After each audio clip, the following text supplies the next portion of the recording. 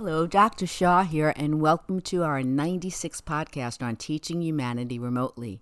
Today, I want to talk to you about the need to be flexible. Now, we've talked about that before, and children of all ages are learning how to be flexible physically when they are doing yoga and stretching or climbing on trees or jumping on the trampoline.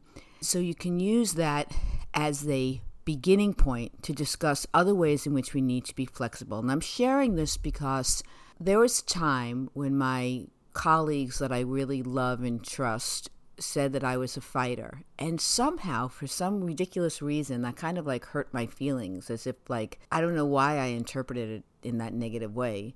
Because the truth of the matter is that I really have always been a fighter. I was the only female in my family. I was the baby. There were injustices that needed to be addressed. Then I had a child with special needs, and so I had to advocate for his rights. And then I became a teacher, and as a teacher, I advocated for students' rights. So this quality to, I guess it's defend what I believe in, which is the next thing I want to talk about in my next podcast, which is when we defend ourselves, the negative side of that is we may not be paying attention to the learning lesson we're given. So it's a little complicated, which is why I wanted to discuss these two issues and topics right next to each other. So when you have a child with a strong personality, and that child has the tendency to articulate what she or he believes in, that is a really beautiful quality, and you do not want to discipline your child in a way that can give your child a different message where they stop fighting for what they believe in. And on the other hand, you want to balance that tendency to defend what you believe in with also being open and flexible to listening to another point of view. And there you have the rub, and this is why I want to discuss that. How do you allow your children to be truly who they are as you want to impart certain values or attributes or characteristics that will only enhance who they are and not stunt their growth? And it's not easy. It's not easy, and I really am anticipating some questions that you can write to me on my website at learnwithmeremotely.com, because this is a quandary. I mean, I am in the same boat as all of you.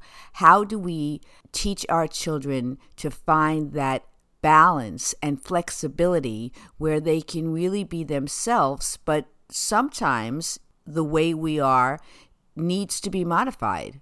Maybe we have a tendency to fight so often, it's such an automatic response that we are never learning new things or seeing another person's point of view, or even learning that sometimes what we're fighting for is not the right thing.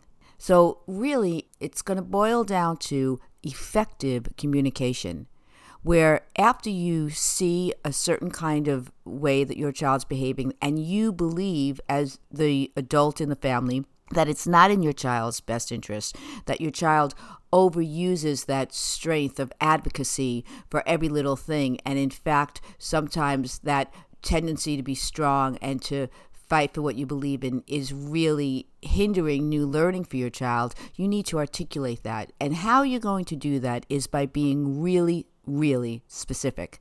If, let's say, your child comes home from school and says, Johnny was bullied today and I really told the other kids to stop because it was really a terrible situation, and then you can ask your child to further articulate what that looked like, and if you believe that your child really did the right thing, you could very specifically say, wow, I love how you stuck up for the underdog, and all the ways in which the child was really strong. If your child comes home and says, my teacher wanted my homework and I was like, I don't have to do my homework, then you can say, but wait a second, why wouldn't you have to do your homework? Here, you're using your strength in a negative way and you're fighting, and you're actually wrong to fight because, in fact, you were asked to do something and you didn't do it, and there should be natural consequences. Do you understand the difference? And so it's about those kinds of communications and you being very, very clear where you are actually praising a strength in your child when it's used appropriately, and when that strength is used inappropriately, you're able to articulate the difference. And so you're not across the board saying your child's wrong, because that doesn't work and it doesn't allow your child to have a healthy self-esteem. But it's like you're saying this is when that behavior is really helpful and useful, and this is when it isn't. And you need to know the difference. And we're going to talk about it. And, and then you can give examples of when you're strong and it's really a useful thing, and when you become defensive in a way that doesn't allow you to have new learning lessons. So I hope this is clear. I felt it was a very important topic because recently a dear friend of mine decided to retire, and that decision might have been based on not the exact right things. And it's about how to use your strengths and tendencies that are really ultimately beneficial, how to make sure that they stay beneficial and positive, and not overusing, let's say, this tendency that one might have for fighting in a negative way, and then they stop being heard. So until next time, please visit me at my website at learnwithmeremotely.com, and let's continue the conversation.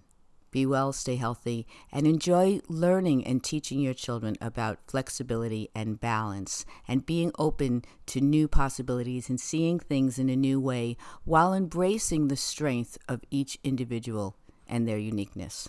Thank you.